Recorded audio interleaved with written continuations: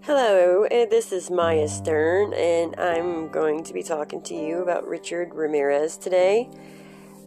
He was an American serial killer dubbed the Night Stalker. Richard Ramirez killed at least 14 people and tortured dozens before being captured in 1985. He also was a rapist and tortured at least 24 more, mostly during the spring and summer of 1985. After developing epilepsy as a child, he was a very heavy drug user, cocaine and marijuana. He became heavy addicted and cultivated an interest in Satanism, which became a calling card for investigators at his crime scenes. August 1985, Richard was sentenced to death at the conclusion of his trial in 1989. His trial was also one of the longest in history. He spent the remainder of his days at California's San Quentin prison before dying of cancer on June 7th, 2013, at age 53. Richard Ramirez was born Ricardo Leve Munoz Ramirez on February 29, 1960, in El Paso, Texas. He was the fifth child of Mexican immigrants Mercedes and Julian Ramirez, known as Richard or Ricky.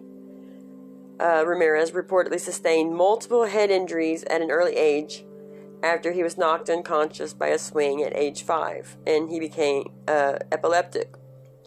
As an adolescent, Ramirez was heavily influenced by his older cousin Miguel, or Mike, who had recently returned from fighting in the Vietnam War. The two smoked marijuana together, and Miguel told Richard about the torture and mutilation he had inflicted on several Vietnamese women. Corroborating these stories with photographic evidence, at 13, Ramirez witnessed his cousin, Miguel, murder his wife. He was even splashed with the blood. Dropping out of school in the 9th grade, Ramirez was arrested for the first time in 1977 for marijuana possession. He soon moved to California, progressing to cocaine addiction and burglary, and cultivating an interest in Satanism. He was arrested twice in the Los Angeles area for auto theft in 1981 and again in 1984, and noticeably began to neglect his personal hygiene. The murders. Theft turned to violence when Ramirez's first known murder on June 28, 1984. The victim was 79-year-old Jenny Vincow, who was sexually assaulted, stabbed, and killed during the burglary of her own home. What followed was a spree of brutal murders, rapes, and robberies, leaving dozens of victims in its wake. Ramirez next struck nearly 9 months later on March 17, 1985. He attacked Maria Hernandez, who managed to escape, and then killed her roommate, Dale Okazaki. Not satisfied with these assaults, he also shot and killed Taizen Liu the same evening, spurring a media frenzy that saw Ramirez dubbed the Valley Intruder by the press. 10 days later, March 27th, Ramirez murdered 64-year-old Vincent Cesara and Cesara's 44-year-old wife, Maxine, using an attack style that would become a pattern for the killer. The husband was shot first. Then the wife was brutally assaulted and stabbed to death.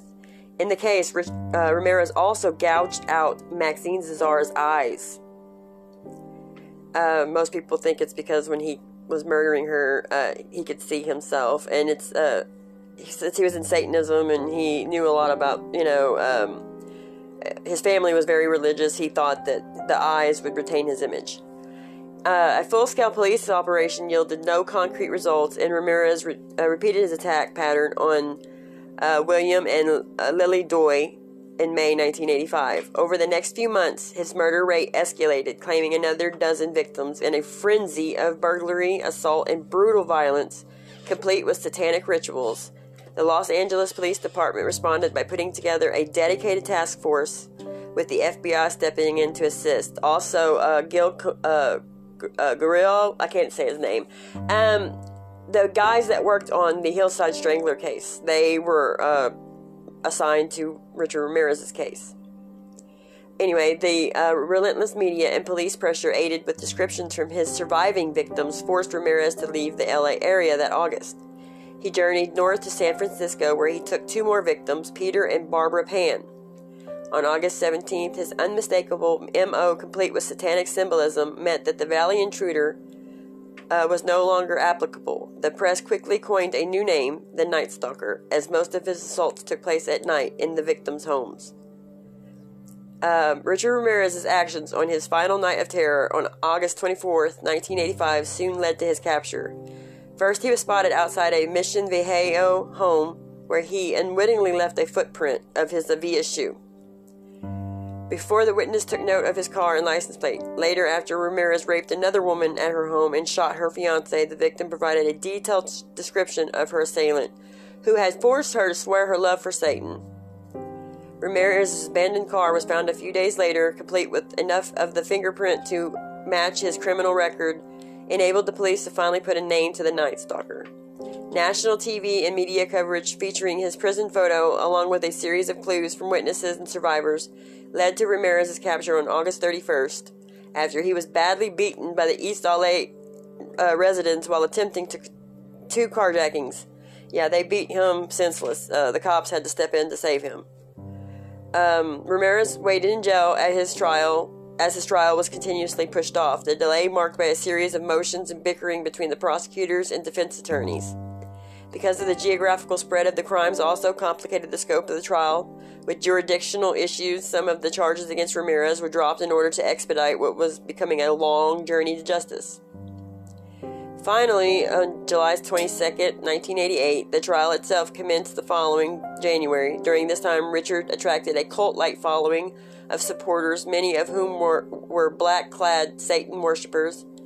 Ramirez himself often dressed in black along with his dark shades for his courtroom appearances. He looked like a rock star, really. Yet another day, a delay occurred when one juror was found murdered on August 14, 1989, but rumors that Ramirez had orchestrated her death proved unfounded. On September 20, 1989, the jury finally returned a unanimous guilty verdict on 43 charges, including 13 counts of murder, 5 counts of attempted murder, 11 sexual assaults, and 14 burglary charges. 2 weeks later, the same jury recommended a death sentence on 19 counts. Leaving the courtroom, Richard Ramirez responded, "Hey, big deal. Death always came with the territory. I'll see you in Disneyland." The convicted murderer was finally formally sentenced to death in the gas chamber on November 7th, 1989, and was sent to San Quentin Prison in California to spend the remainder of his days. He got married to a 41-year-old woman named Doreen Lloyd in 1996. Nobody really knows about what's going on with her now since his death, but Ramirez eventually was linked to more vicious crimes. In 2009, a DNA sample connected him with the April 10, 1984 rape and murder of a 9-year-old girl in San Francisco. After nearly 24 years on death row, Ramirez died on June 7, 2013, at the age of 53, from complications related to B-cell lymphoma. According to the San Quentin Corrections officers, Ramirez's death came shortly after he was taken to Marin General Hospital in Green Bay, California. I wrote Richard Ramirez for years. I started writing him in 2006, and I wrote him all the way up until his death. I was waiting on a letter back from him around when he died, but I never got a letter, and I knew something was wrong. His favorite movie was American Graffiti, and his favorite band was AC/DC. In his letters, he really talked like a really normal person. He did draw some pictures that were questionable. If you look at him, you wouldn't have been able to see that it was a dirty picture. It looked like a child's picture that you could, give it to your child to put in or color and put on their wall. But after looking at it for a while, I realized what I was looking at, and he had drawn, it looked like a dinosaur eating out of a plant, but it was a dinosaur and a female part that I don't wish to go into right now. But other than that, he was pretty normal. But when you write these people, remember that you're not in control of this situation. They're in control. They're very good at what they do. And Richard, though, was not one of the serial killers that scared me. I've wrote others that kind of freaked me out. But yeah, that's the information about Richard Ramirez. I'm looking into more stuff about him. But yeah, and thank you for joining this podcast. See ya.